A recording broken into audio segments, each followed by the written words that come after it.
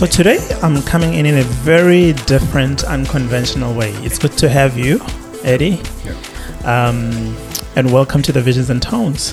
Thank you so much for having me, Tony. Yeah. I mean, it's been a while. We're trying to come together around the table to have a bit of a conversation about whatever topics that really comes to mind. But I was more interested in your field of expertise. And I mean, you might still consider yourself as somebody who's rising in that field. But I think you probably, you greatly possess a certain level of knowledge than I would or than I do. And I'm looking forward, learning a lot and having a good conversation with you, So if you are to tell the listeners who is Eddie and where you're from, why you're here in a very, brief manner, but fair manner as possible also. For sure. Tony, thanks again for having me. For the listeners who are joining us for the first time, maybe who have never heard my voice, my name is Eddie Onoka. So I'm a final year Juris Doctor student at the University of Newcastle. I also have experience working as a law clerk here in Newcastle at a national plaintiff firm. I'm originally from Kenya, did my schooling there, my primary and my high school, and then to South Africa. I got accepted at the University of Cape Town, where I did my undergraduate in economics and law. I went back to Kenya just before the onset of the pandemic. I was working at a petroleum company in Kenya, just diversifying my education and my work experience. And then I got a remarkable opportunity to come study down under, as they call it, in 2021. Unfortunately, due to the travel restrictions, I began my first year online. So I only came down to Australia in 2022. A few weeks ago, just marked my first year here. Oh, nice. Yeah. So it's been a whirlwind experience for me. I think I've lived a few lifetimes in that first year I've been here. But I must say it's a great environment here in Australia, particularly here in Newcastle. Not too fast, not too slow. And for those who have perhaps a legal background or are interested in legal studies, it's a great place to be with regards to indigenous rights law, family law, and basically all the law that encompasses social aspects. So not necessarily tech or finance, law that encompasses dealing with people, human rights law as well. It's a great place to do it in Newcastle. You're funded by the university. You know what you're canvassing for them, sounding like an ambassador somewhere there. Shameless plug. Shout out to University of Newcastle. So when you say it's great, is it top notch in the university? What number compared to your Griffith, your Melbourne, and Sydney and stuff? Yep. So arguably Melbourne is the leading law school in Australia and in this part of the world, in Asia Pacific. Mm-hmm. But with regards to practical legal training, giving you hands-on experience, what a day-to-day life as a lawyer look like, Newcastle is number one, hands down. How do you know that, though? Oh, they claim it. They put it on their website, and it's one of the flagships that they use to attract students from all over the world. Yeah, but like you said, flagships are attract. What if it's not necessarily true about that? Someone could say, come to Melbourne. It's more of a busy city. Diversity, you learn to understand more the laws of diversity, human rights, as opposed to what is happening in Newcastle. So shouldn't we take that into consideration, perhaps? For sure. That's a concrete argument.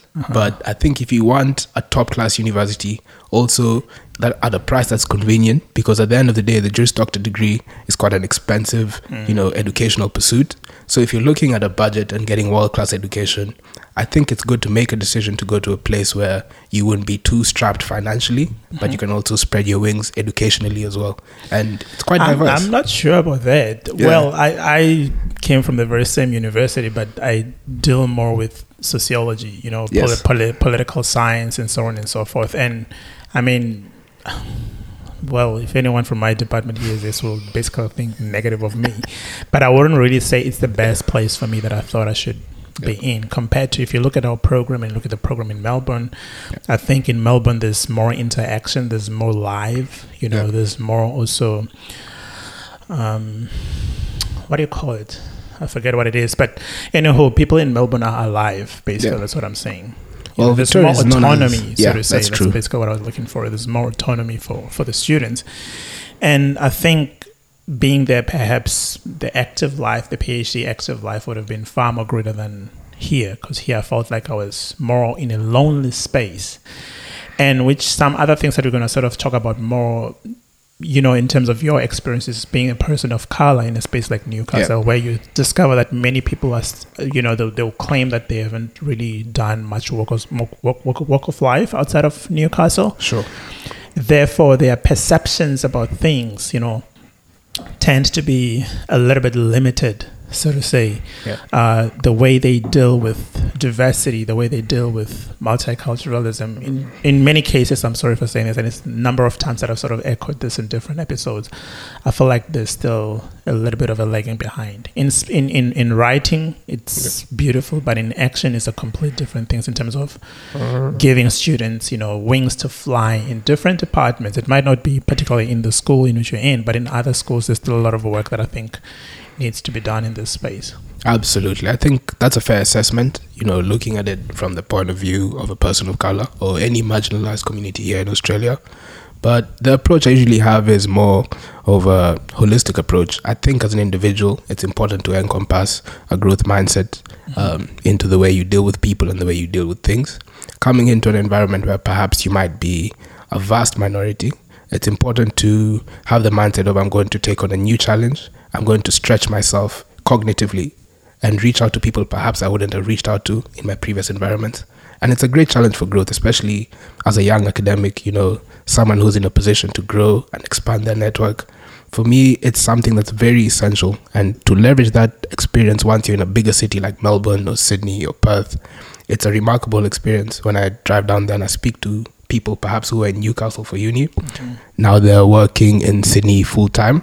They say they wouldn't have it any other way. The fact that they were exposed to such a regional environment early in their lives, now that we're in a contemporary or multicultural environment, they know how to navigate effectively. And I think that's something that I can relate to.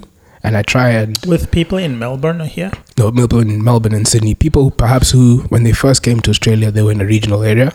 And then I see. When they completed their studies, they moved outside.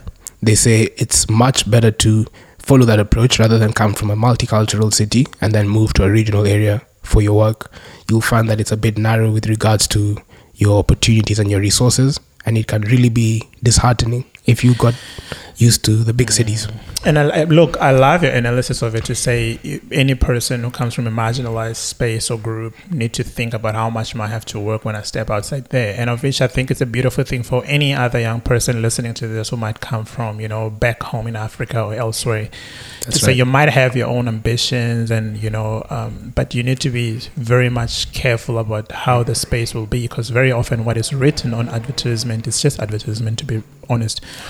But your analysis for me is interesting in a sense that you moved from Kenya and you went to South Africa, which basically you are already familiar with the system of being away from home, right? Yep. Which for somebody who might come directly from home to here, it might be a different story. Perhaps it was also a different environment for you living Kenya to South Africa. You might have had certain expectations, anticipated certain things, but the ground itself might have received you differently. But it might have also received you in a good way because you're a person of color and there's a majority of people of color there, compared to if you go to a space where you are a total minority. It might look completely different, right? That's right. So I love your analysis, but I don't want people to downplay the fact that experiences will be different on people, but people should not downplay the importance of, how you assimilate to a space, but also what you carry into a space. And it's a very good point to say people should anticipate working hard. Yeah. Very often 10 times harder than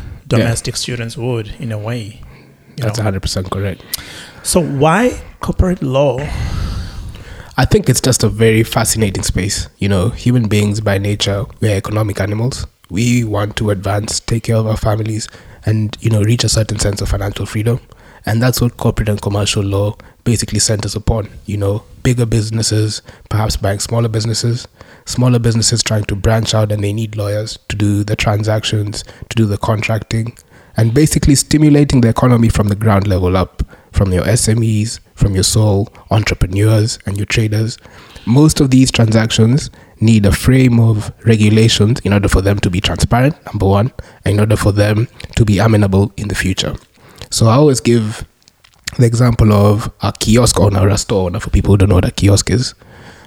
Maybe he's entrepreneurial in nature and he sees that if he merges with a bigger retail store, that he will be in a better economically viable position. Now, the smart thing to do would be to analyze which companies would give me the best return on equity.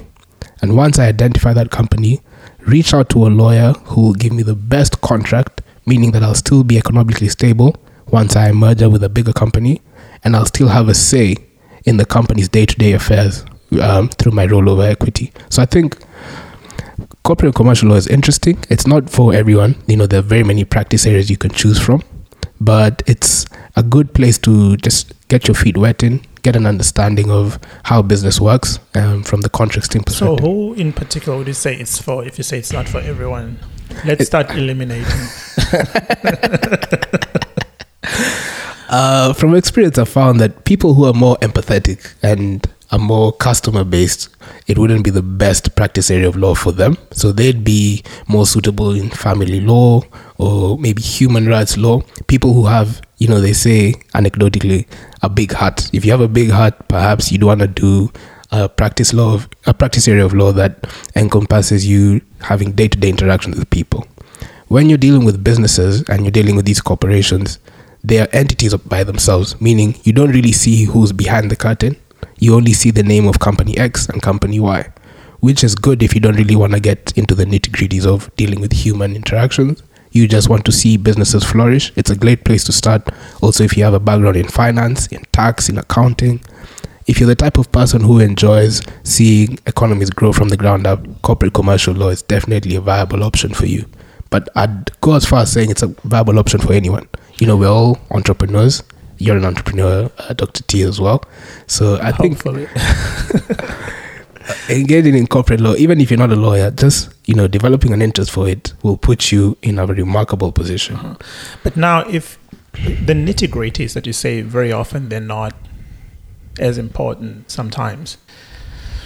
I'm curious knowing whether corporate law, doesn't it need rough people same way as criminal law? Because very often, even in corporate law, there's criminal activities that often take place, and very often the nitty-gritties that one might want to overlook might actually be important in terms of litigating and whatever. That's correct. But I think rough is a bit of an overestimation, at least in my opinion. You reckon? Yeah. So what do we see happening in your Suits and your How to Get Away with Murder, which are American productions? They're just really to stir up our energy. It's not really the case. Those are good shows, and I think they've deserved the awards that they've won. Uh-huh. But I wouldn't go as far as saying they're an accurate depiction of what happens day to day. In saying that, all the things you see in those shows do happen, but they're the rarity. Perhaps when there's a conflict between two parties is when you see, the real human nature. People peel off their masks and show who they really are. But more often than not, at least in my small experience, most people who are engaging in business and, want to get lawyers to see the deal through are very, respectable and reasonable people. At the end of the day, they just want the bottom line to rise. So they're not going to go as far as backstabbing or insider trading or, some of the scandalous things that we see in these shows. But I'm not going to go as far as saying that they don't happen. They do. Mm-hmm. But it's definitely not as common practice as you see on television. So safe to say you need to be able to unleash your darker side once and again when you're in corporate law. It's not really a space of dealing with just migration law and nothing can happen. That's it. You need to have a bit of an edge to you, a bit of a dark edge to you sometimes. Yeah. I wouldn't lead with it. I think that energy is not conducive for any relationship, let alone business. But more often than not, people will show you that side. So in order to retaliate and to ensure that the business goes through, you also need to, per se, fight fire with fire. But right. I think a solid groundwork for great business is cordial relationships. At the end of the day, you want to be at least friendly with the person on the other side of the table you're doing a deal with. Sometimes these deals, they're massive amounts of money. We're talking about hundreds of millions, billions of dollars. So you want to be in a position to have return business. And that can't be possible if you're showing people your dark side every day. You want to be friendly. You want to develop a reputation as someone who understands human relations and understands business, because that's what's going to bring you more business. But that sounds very soft. For sure. Am I really too much consumed by, these productions? that we see on whatever, because the space looked like it's a dog eat dog, but with you it seems like you want to be the soft kind of litigator. You want to take us into a space where we still remain friends, but I need money. I'm interested in money. I want to save my company. I don't want to lose no dollars. I think soft is a misnomer. I think in the book of The Art of War by Sun Tzu, he says the easiest way to subdue the enemy is by killing him without having to use violence. So if you want to get something from someone, let's say I want to get something from you, the easiest way to get it from you is to manipulate you in a way you think we're collaborating. And that's what you see with many of these big companies, many of these big litigators. They're masters of conversation. They're masters of manipulation. So they will have an ulterior motive before the meeting comes. They will execute their agenda in a way that's so perfect, you'll feel that it's a 50-50, it's a win-win. But more often than not, you'll find that it's not really beneficial for you in the extent that they make it. But that's also another interesting part, because both negotiators are very strong in their background. Both negotiators are experienced. So it's important to know the devil that you're dealing with, going into negotiation. Have you gone through Robert Greene's 48 Laws of Power? I have. You have? Yeah. There's a certain way that you speak about manipulation in a very seductive way. And I'm like, you're talking about manipulation, it's a dangerous thing, but you project it as a beautiful thing, but it's actually, it's a form of violence, so to say. And I'm not picking up, because you're trying to quote the art, is it The Art of what? Yep, The Art of War. The Art of War, right. The Art of War, I don't know to what extent should we really receive some of these books exactly as the authors are presenting them, or is it not a matter of, as Jordan Peterson would like to sort of put it, that it's very important for one to learn, so I'm paraphrasing him now, to sort of learn to be a tough person, a rough person, a dangerous person, an evil person, but then later on how to sort of navigate your space around the evil aspect, so to say. So in this case, I'm thinking Robert Greene speaks of seduction, but the way you're presenting also The Art of War, it sounds like it's a certain kind of seduction. But really the battleground is different, because shouldn't it matter or depend on what kind of an enemy you're really facing? If I know that I'm facing a very combative person who's more of an attacker than a defense line, should I sit on a defense line, or if you're attacking, I should be somebody who's also attacking? I think that's a great question, and I'm a big fan of Jordan Peterson as well. I think he always alludes to civilizing the mind, savaging the body, having this exterior that people will respect and doing business with. And it's a great backdrop if you're going to engage in business with people. But another aspect of the book, The Art of War, that I think is very applicable, not just to legal engagements, but to engagements with people, is if you know yourself and if you know the enemy, you don't have to fear, the outcomes of 1,000 battles. Meaning, if I have an engagement with someone and perhaps they've developed this reputation of being very tough and being aggressive, I think I need to increase my self-awareness, number one, know what my strengths are. And if I'm coming from a position where I'm very self-aware, dealing with them and whatever they have to present will be easier, because I know how I'll respond emotionally to certain aspects, and I've already done my homework on them. I know how they'll project themselves. So it makes the interaction where I'm on the front foot moving forward, and more often than not, I'll get the best possible outcome in a negotiation. So some of these skills, they're particularly related to our career, but they're applicable in many aspects of life. So I try and develop this holistic education where I'm going to work, I'm acting as a fly on the wall, learning from these experienced lawyers and litigators, but I'm developing personally as well, because that also needs a lot of work. Continuous improvement is key. And I think if you can transfer skills you learn from one avenue in your life to another avenue, it puts you in the sphere of high performance people. And that's where I'd like to be and reside permanently.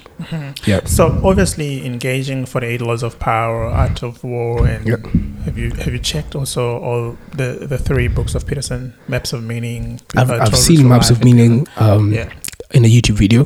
And I think Peterson has an exceptional mind in that he can relate so many different aspects of human existence to particular relatable experiences.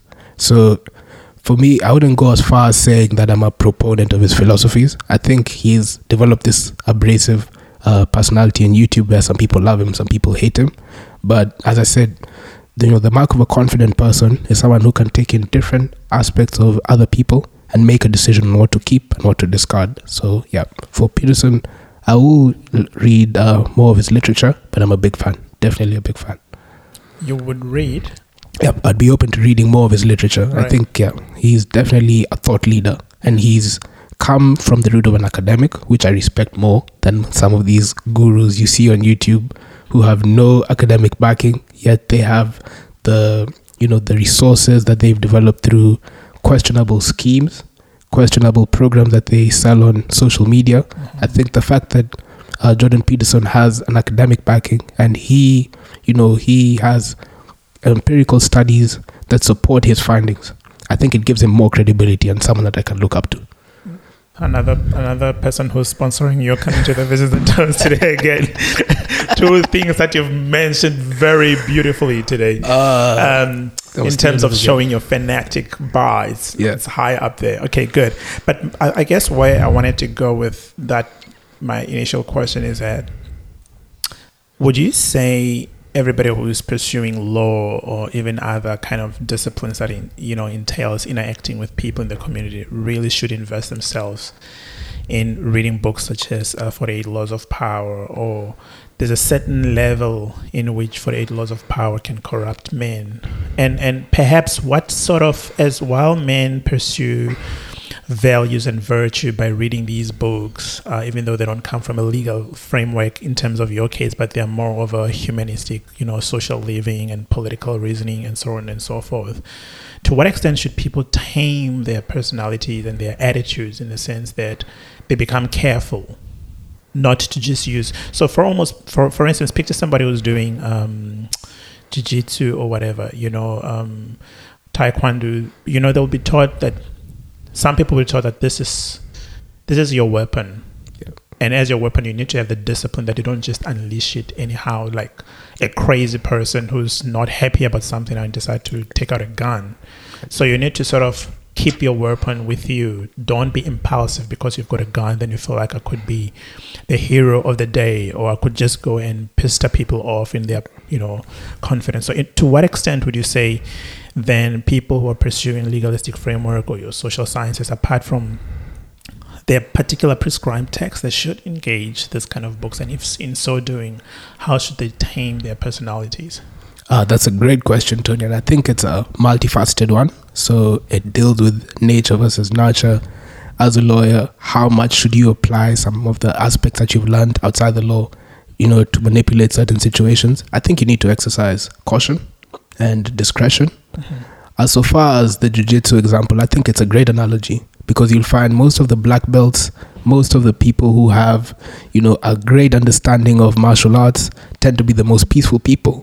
They tend to move with a certain aura, a certain charisma that denotes that they respect themselves as much. They wouldn't resort to violence unless it's the last option. And I think it's the same in the law. If you have a deeper understanding of certain aspects of certain regulations, I think you should apply them to serve humanity. I don't think you should go as far as trying to be deleterious, trying to knock other people down in order for you to gain a financial edge. With great power comes great responsibility. And one of the things that they speak about in your commencement address, meaning at the end of your degree when you graduate, is now that you're a custodian of the law, use it for good and not for evil. Even if you're going into a space where you're going to be in the financial markets, you're going to be dealing with bigger businesses, exercise a certain level of discretion as to how you use the law to benefit people and not to disenfranchise others. And I always give the example of human rights lawyers. They get a bad rep in our industry as, the bottom of the pile. They're ambulance chasers, people who are always looking for victims to represent. But I think a better perspective is to look at it from the sense of they are the watchdogs. They are the keepers of justice, particularly in the modern world where justice is being compromised all over. People's rights are being, delineated from them. We need people who are human rights lawyers who come out and say, this is wrong. I'm going to advocate against this. And they work in tandem with bodies like Amnesty International, the United Nations, the World Economic Forum. These are the advocates of the contemporary age that need to be protected, because without them it will be anarchy, and we don't want to descend to a level where human beings don't respect each other. There's no rule of law, and what usually comes from that is not great. But obviously, while they are looking at, we need to make sure that the law is being followed, protected, and whatsoever. To some extent, should we say, because there's that corrupt aspect of human nature at the same time, and silence, and deciding whose voices should we speak for, and when should we speak for who, and how do we speak, and so on. Because I'm thinking about too many cases that are happening in the world where you'd ask yourself, where's the human rights lawyers? For instance, in the case of what is happening in the Congo right now, the artisanal miners of cobalt and many other things, right? You'd ask yourself the question, all right, now we've entered a conversation of the trans narrative, gender literature is growing, and so on and so forth. But then you discover this people like, I forget her name, Mboma from Namibia, people like Caster Semenya in South Africa, and I think the other one is Margaret, I'm forgetting her name, from Kenya, who are sort of temperamental kind of women. They are sort of structured like men, but they are cisgendered. Well, let me not say particularly cisgendered, because I know Caster is part of the LGBT at the same time. But now being pushed by the international sports body to say she need to reduce testosterone in order for her to participate in a sports for women. But at the same time, you see transgender women getting into the space of women's sports, but nothing much has been said there. For me, that has remained a bigger question, is to say, where then does human rights lawyers step in? Mind you about activists, because activists are very conflicted to me in so many different ways. It's easy to just pay out an activist, and then their activism swing to a different direction every now and then. I teach social movements, so I would know the darker side of social movements, so to say, but I'm not appealing for authority to be trusted easily with what I'm saying. What's your take on that? I think I'll start by saying thank you for raising such a pertinent point with regards to human rights, particularly for marginalized groups like the LGBT community, and for people perhaps who are undergoing persecution in their home countries, such as the scene in Congo. I always start with the analogy of power corrupts, and absolute power corrupts absolutely. So the people who are in these places of power, more often than not, they need a certain framework that keeps them in check and stronger than the opposition, because more often than not, particularly in developing countries, in third world countries, the opposition can be bought for a particular price. So in instances where human rights are being violated, and human rights lawyers are going above and beyond to ensure that these cases are being heard in the certain cases, and they've been outcomes that are coming that are favorable, I think international bodies need to play their part to a larger extent to ensure that the law is being followed to the letter, and instances where the law is being violated, that they are adjudicated overseas, be it in the International Criminal Court, be it by regulatory bodies that certain countries are signatories to. More of these efforts need to be stepped up to ensure that justice is served to the masses. You raised a great example in the Congo region with regards to the cobalt. There are government officials who are overseeing these projects. There are government lawyers who are very aware of what's happening in these countries, but they remain silent. Why? Because certain bodies, certain regulatory frameworks can be purchased for a particular price. And it's sad to see, but it's the reality.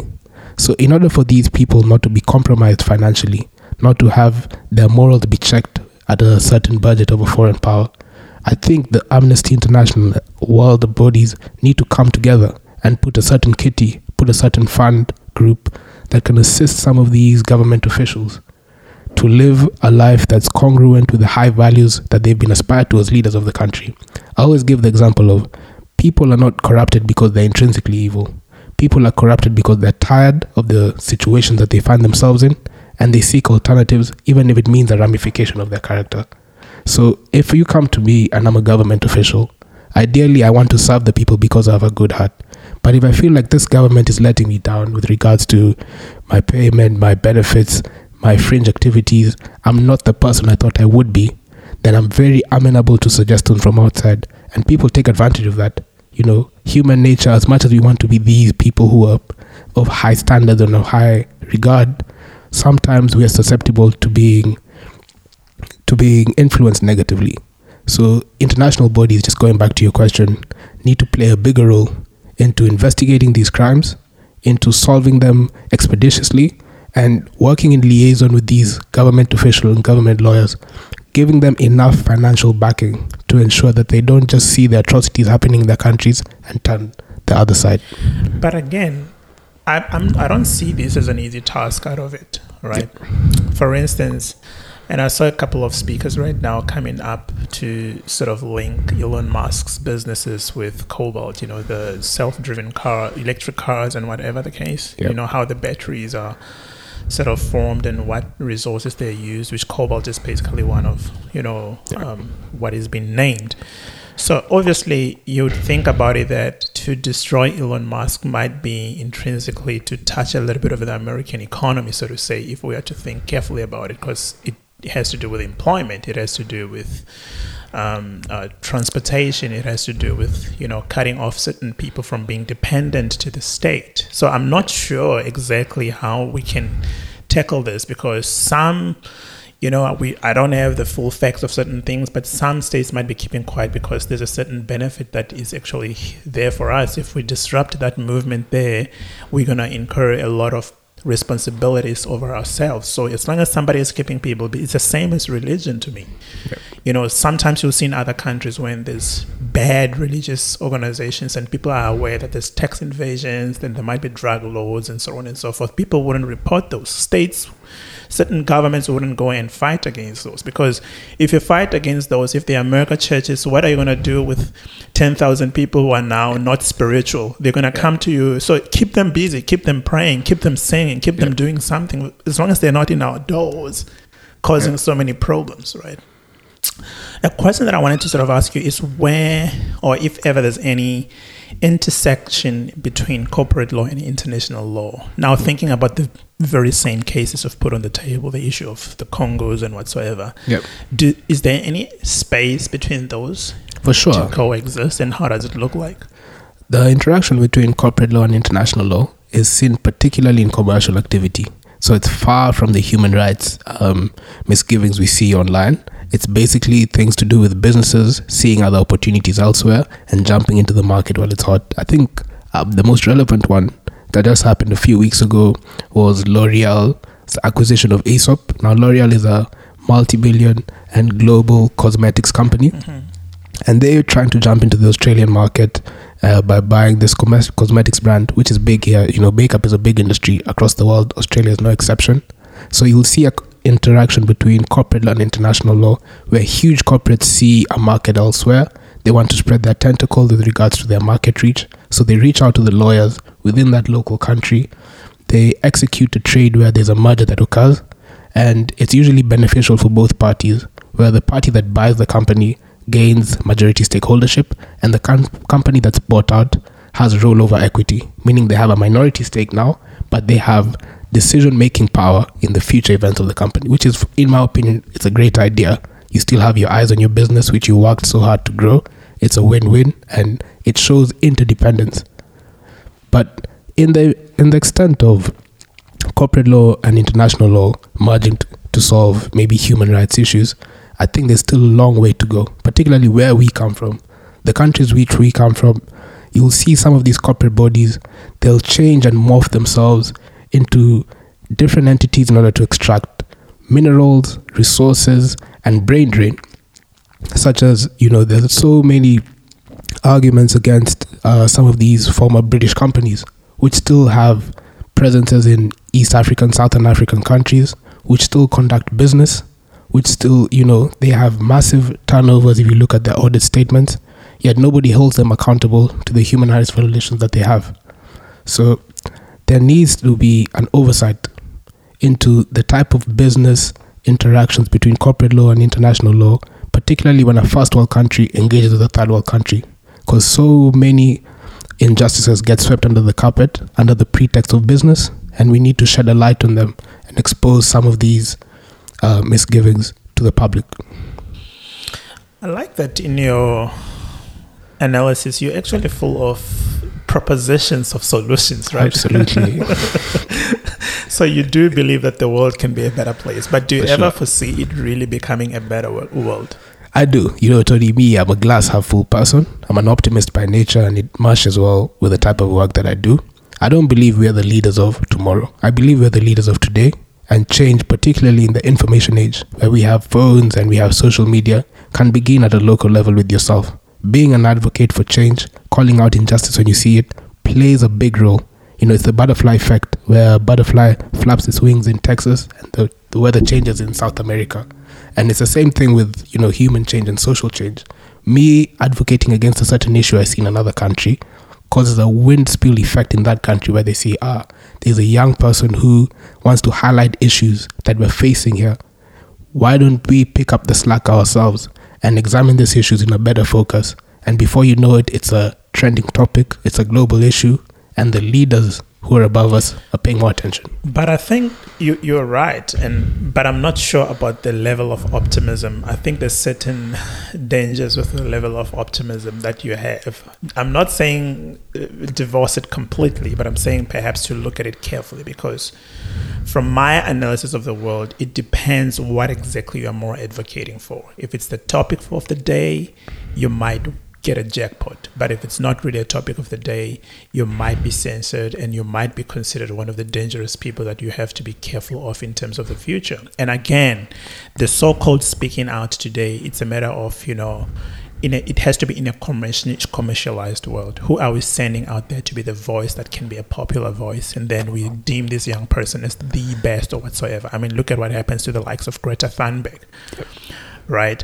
Then, let's find someone who's got autism and, let's prepare this and prepare that. This is going to be a brilliant voice. Then later on, you discover that she's actually, advocating for a certain form of energy. It's not just a matter of climate change. It's a certain form of energy. Then the question is, wasn't she weaponized? Then today becomes the topic of the day.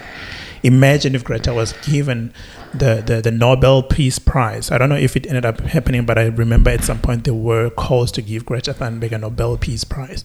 So you think about it to say, okay, so who do we give a Nobel Peace Prize? To somebody that we can weaponize based on, they've got this quality and that quality. This can be the best person to speak out there.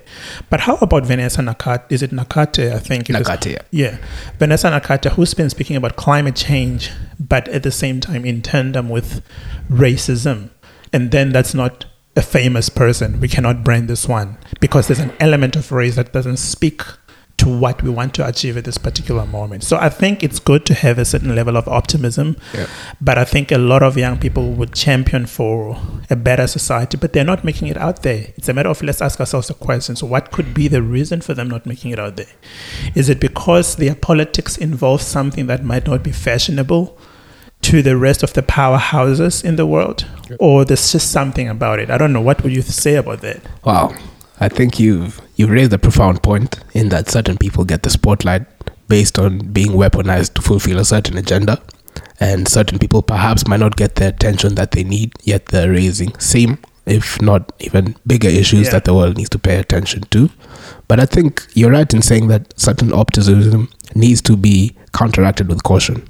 I think it's Warren Buffett who always says, never test the depth of the water with both your feet. Put one foot first, have an understanding of how deep it is, and then go full in. And I think that a similar approach needs to be done with how much optimism you have into solving the world's issues. They're not going to be solved overnight, but a small change in recognizing that there's certain problems that need to be, attended to immediately, it puts you in good stead to now analyze the issue, come up with creative solutions, accept feedback, accept a positive, feedback loop or a negative feedback loop on what's working, and then make an informed decision. I wouldn't go as far as saying I'm an adversary to Greta Thunberg's policies.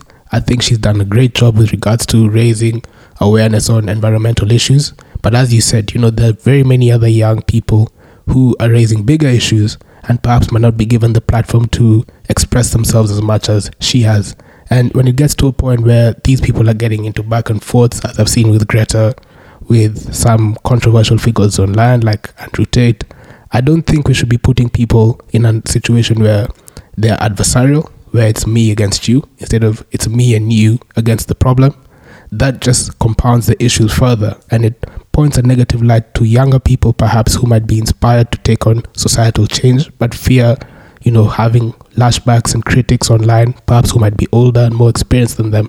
It doesn't create a conducive environment for growth, in my opinion. So I really like the approach that you said of maybe looking at Ms. Nakate or other people who are coming up who perhaps have profound ideas that can lead to the betterment of society. If they're given enough exposure, enough platforms to do so, I think they'll have remarkable results, and it's something that I advocate for. Which is good. Yeah. But part of your politics, they have advocacy for against racism, don't they? Absolutely. I just had to guess that, right? Yeah. Now, tell us your own politics and the way in which you enter the space of Australia right now. Because Australia is one country that, the race topic is very much of a, let's excuse that one. They can talk about many other things, infidelities, corruption, whatever the case, child molestation. They can really talk with more confidence. But the race debate seems to be more of a pain. How's your surrounding in terms of your class, your lecturers, your interaction with them, and does your advocacy come out there, or you have to censor yourself a little bit because this ground or this topic is not more of a popular topic? For sure. I think just coming into such a different space, I had to exercise a bit of caution with regards to my views. You'll have to accept the fact that I'm coming from a South African perspective, where I really, really found and espoused the views of Steve Biko with Black consciousness. Yeah. So I'm coming into a space where perhaps people are not exposed even to this type of frame of thinking.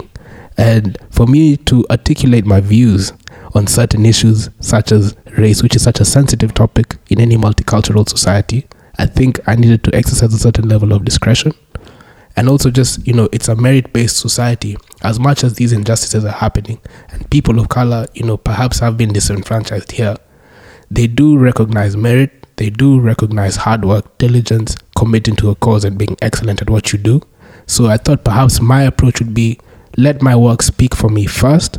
And once I'm in a position where I've earned certain people's trust, I can advocate for issues rather than coming from one aspect of I'm going to come here and I'm going to be the first human rights activism. People of color need to be respected. I found that it's true in that statement, but it's not the most attractive approach to deal with issues. Because if I come with an energy of, I don't like how people are being treated here, yet I have no backing with regards to my performance, with regards to, my ability as an academic, my ability as a lawyer, people wouldn't give it a lot of credibility. Right. People will see perhaps he's sensitive about a certain issue and he just wants a platform to brew anarchy between people who are on paper working well and working in unison. So I said, a more premeditated approach would be first to establish myself as a person, race not included. Which is good. Yeah. Let me push back here. I can hear already you're applying put your house in order. Yeah. So Jordan Peterson has done well for you in your life. Nothing can dismantle that. Yeah. Put your house in order, right? Yeah. So when when you step outside, when you have a voice, it's an impeccable, absolutely, voice, so to say. But I'm thinking at the same time, it's good to sort of watch, let my work speak for itself and whatsoever. But you are in a very dangerous. Let me not say dangerous. I discover that you don't like negative words. I'm averse to them. You are in a space that you can be tested very hard. While we're speaking of corporate law and whatever, but at the same time your kind of activism, I'm curious knowing. For instance, at this particular moment, there's voice to parliament, right? Yep. In Australia. Yeah.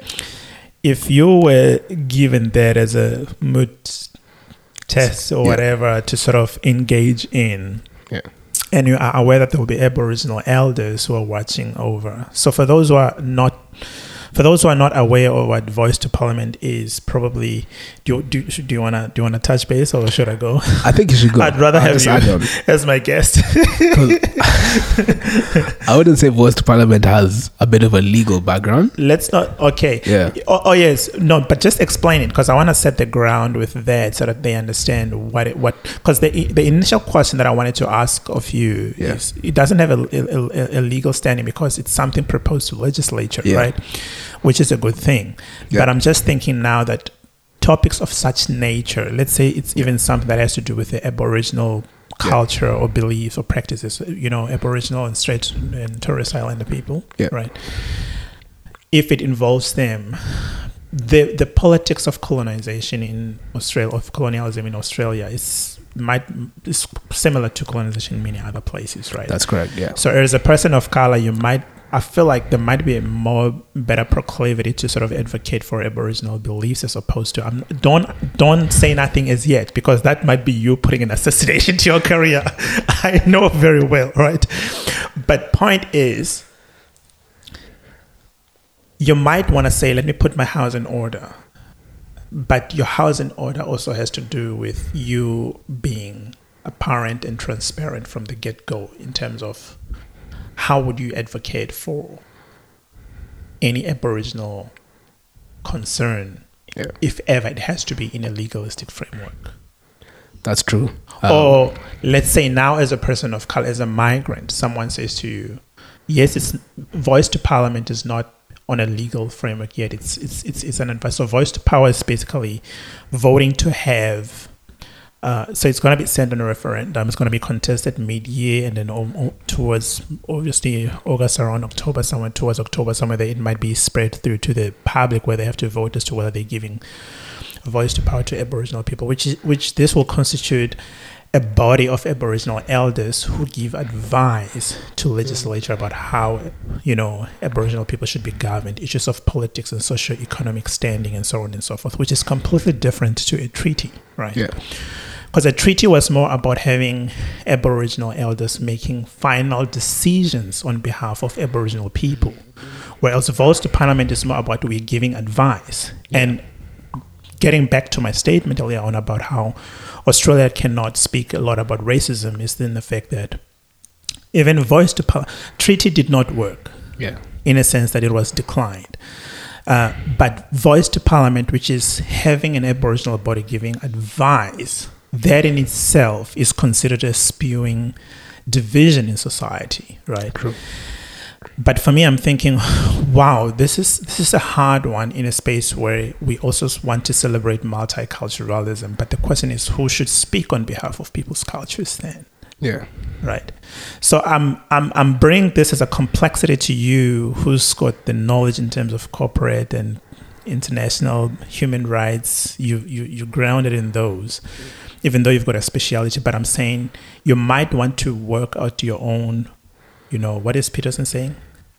Perhaps put your house in order. You might want to put your house in order, right? Yeah. But at the same time, what if you're given the opportunity to say, let's hear what's your take about this? Would you choose to be apathetic because you don't want to have your career assassinated, or you would really go all out? And how does all out look like? I'm sorry for being unfair with this question to you, but no, that's a great question. Don't apologize. I think go all out has a context insofar as how far you're going to advocate for the rights of Indigenous people. For me, I feel very privileged to be exposed to their culture, to their, some of their traditions and customs. And as far as Voice to Parliament, I think it's a great thing. Having a few people make the decisions for a large group is not very democratic. The hallmark of a democratic society is one in which most people are involved in the decision making, and I think that platform will be given by Voice to Parliament. So I'm interested to see how it will unfold as more people are invited to the stage, particularly Aboriginal and Torres Strait Island people, who are the indigenous custodians of the land, whose ancestors have been here for centuries and centuries, and who have a spiritual connection to the land. They should have the biggest say with regards to how those resources are being distributed. But in saying that, as a migrant person, my perspective is the same. Marginalization with regards to race, with regards to people of color, is similar across the board. So I'll stand in solidarity as an ally. I can't go as far as saying that I understand their struggle, because that wouldn't be a true version of events. I do not. But I'd go as far as saying I'm an ally to some of the struggle they've seen, as being someone who was subjugated under colonialism and neo-colonialism right now by some of our African leaders. So I definitely play my part in educating myself to some of their struggles, and definitely raise my hand up as someone who has a legal background in advocating for their rights, particularly with regards to the Aboriginal legal service. More people who have an expertise in Aboriginal affairs, particularly Indigenous customs, need to be made judges, need to be made magistrates in those communities. In my opinion, I don't think it's fair to bring someone from a different background, perhaps from a European background, who might not have a grounding in some of these indigenous customs of Aboriginal people, to adjudicate over their issues, particularly on contentious issues like life sentences. These certain decisions need to be made by people within their community, because it also boosts societal unity. If we have a community, let's say community X, and a grievous crime happens in community X, the most rational understanding would be someone who has a high grounding in community X makes a decision with regards to that community, not someone from community Y who perhaps does not have an in-depth knowledge of some of our social fabrics as our community, comes as an outsider and makes a decision that's binding and that cannot be appealed anywhere. In my opinion, that's not a good application of the law. So Voice to Parliament will provide a great platform for people to handle their own affairs, and also to celebrate diversity. A win for the people of Indigenous background is a win for people of all cultures who are a minority here in Australia, because today it might be them, tomorrow it might be us. Perhaps in the future, God willing, we might have advocates for people of African descent to make adjudications on their own affairs. You see how people, from our backgrounds are struggling with regards to visa appeals in the Administrative Appeals Tribunal. You see how people from our culture don't have any legal representation, particularly in South Melbourne, parts of Victoria. People who are suffering from crimes, assault, robbery, and are being extradited to their home countries to serve life imprisonment sentences. That shouldn't be the case, where there's so many academics, experts, legal professionals who can adjudicate over those affairs, who can understand what's happening within those societies. And that's something that we're advocating for within the African Young Lawyers Association. There's one here? The headquarters in Melbourne, but they spread across the country, and I'm a member. Nice. Yeah. So just going back to your question, justice and peace for one person is justice for everyone. So I can't be an apathetic person and look at the struggles of a community and say, I'm not really privy to that information, so I'll step aside. No. If anything, you should raise your hand up as an ally. Say, I want to educate myself on these issues. Because today it might be raining and it's leaking in your house, but tomorrow it will be leaking in mine. So I need to come and examine your roof, examine your social fabric as an indigenous person, find out what's happening, and then put that in my house. So the day that it comes where the issues in my house, as a legal professional of African descent, I'll have learned what has happened in the indigenous society, and I'm able to make an informed decision because I know how they solved their own issues and the ramifications thereof. So yeah, I think that's a great question. But that is considered as taking up space, because now we have to listen to Aboriginal people, and then now we have to listen to migrants. So where's our space? And part of the xenophobic rhetoric that you've probably even heard in South Africa is these migrants are here taking up our jobs and taking out our wives and our spaces. Yeah, we're here to stay.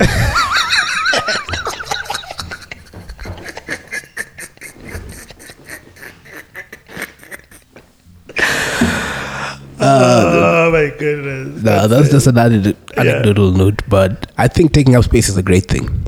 Providing a platform for all people within the country to speak, regardless of their background, regardless of perhaps their descent, is a step in the right direction for any country that claims to be a world leader with regards to democracy.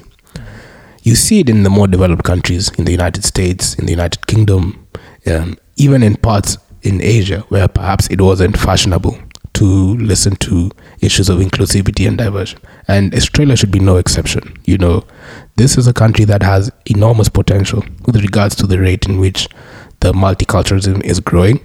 I don't know the particular statistic, but I know it's quite big. And in order to provide a platform for these people, particularly skilled migrants who are going to positively stimulate the economy, they need to be given a platform to advocate for their own rights, to ensure the betterment of society and inclusion. if what you don't know, you will fear it. And what you fear, you will put measures in place to dissuade people from trusting them.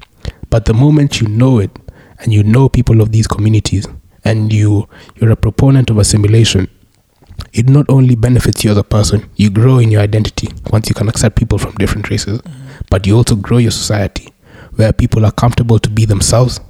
People are comfortable to live within their truths and within their traditions without being victimized against. And I think for me, it's just a step in the right direction and can only get better as more people come in. Right.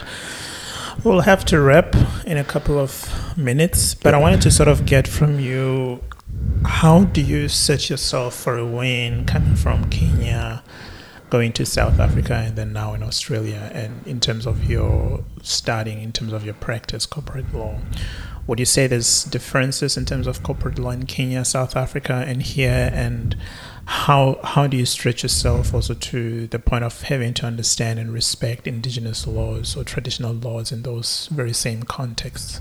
Absolutely. I think there are certain contrasts with regards to obviously serious tenets of the law, such as the death penalty, same-sex marriage, human rights, and land dispossession. But in regards to corporate law, I think the similarities are there for everybody to see. All three countries, Kenya, South Africa, and Australia, have a common law tradition as members of the Commonwealth. You know, they have a hierarchical court system where lower cases listen to lower court and higher courts listen to more complex and more serious cases. So you should be able to leverage that as someone perhaps of African descent or who's lived in all three countries to your advantage. If anything, it gives you an edge as to someone who's lived perhaps in Australia their whole life and don't have the requisite information of what encompasses international trading and international law. But in saying that, you know, you can't come with a perspective of, you know, more than the people there. It's important as a lawyer or as any profession, so just to leave your ego at the door. Always be amenable to education, develop a growth mindset, teach yourself. If I moved from Kenya to South Africa and I came with a perspective of, you know, I have a deep understanding of Kenyan law, so I'll be fine, I don't think that would serve me in the long run. So it's always important to leave your ego at the door, be humble enough to learn different aspects, be teachable, increase your teachability index, something Jordan Peterson also speaks about, and always seek first to understand and then to be understood. It's one of the tenets of the 7 habits of highly effective people.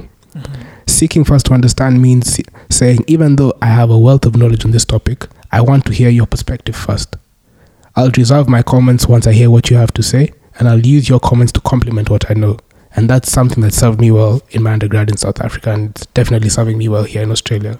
In the postgrad, yeah. Yeah, absolutely. So for anyone who might be coming perhaps from Africa to Australia and is looking for tenets to succeed, how to transition into this new space, I think Visions and Tones is a great platform, first of all, to get some understanding. And further from that, don't be afraid to reach out to some of the people that you might look up to within this space. There's no iron cut into information. Most of the people, if you reach out to them on social media or perhaps on other platforms, they'll be more than happy to assist because they've been through those struggles that you're going through currently. For me, I always said it was scary for me to come, 24, 25-hour flight across the world to further my studies and to give me a better chance at life. But it was made more of a soft landing because there were people who were here and they were willing to hold my hand. And I always say, if you are helped, do everything you can to pay it forward. So I want to be a proponent of paying it forward. If anyone's listening to this episode or has been a fan of Dr. T's show like myself, please don't hesitate to reach out to us. We're always in a position to pay it forward. And I think mentorship helps both the mentee and the mentor. Right. Yep. I'm keen to chip in a last question there, or second last. Let's see what we can do. We've got about 1 minute exactly. Wow, let's go. Is there a need to decolonize law? Absolutely. Trying to find a common ground for, corporate Western-centric kind of and traditional indigenous. I think I can present arguments for and arguments against. There's an argument to decolonize the law because it's not very open and very available to people perhaps who might come from the position of the people who were colonized. So they might not have a deeper understanding of some of these tenets that came during the colonial period. But someone might also argue that it's not important to decolonize the law because this framework is what set forward our democracy that we experience today. Perhaps if we did not have, the advent of colonialism, we'd still be back in the dark ages where it was a patriarchal nature, it was a monarchical nature. And if you didn't come from a certain family or a certain community, then, your whole lineage is set forth to a life of being peasants or a life of being subject to other people. So there's an argument for and an argument against, and it's definitely a challenging balancing act. As a good lawyer, I always say it depends. Apart from it depends, I'd love to have you again in the show so we can sort of speak more about decolonizing. And yeah, that's a great topic. Australia has its own way of decolonizing, which looks somewhat different to what is happening in Latin America and in Africa. And also Africa is still divided as to whether do we decolonize or we pan-Africanize, which is something else again, right? So I'd love to sort of have you so that we can talk further more about that. What would be your parting shot? Parting shot, that's a good one. I always say you're more capable than you think, you're stronger than you know, and true self-confidence comes from living a life that is congruent with your highest values. So live a life that is congruent with your highest values and you'll be very confident. Thank you.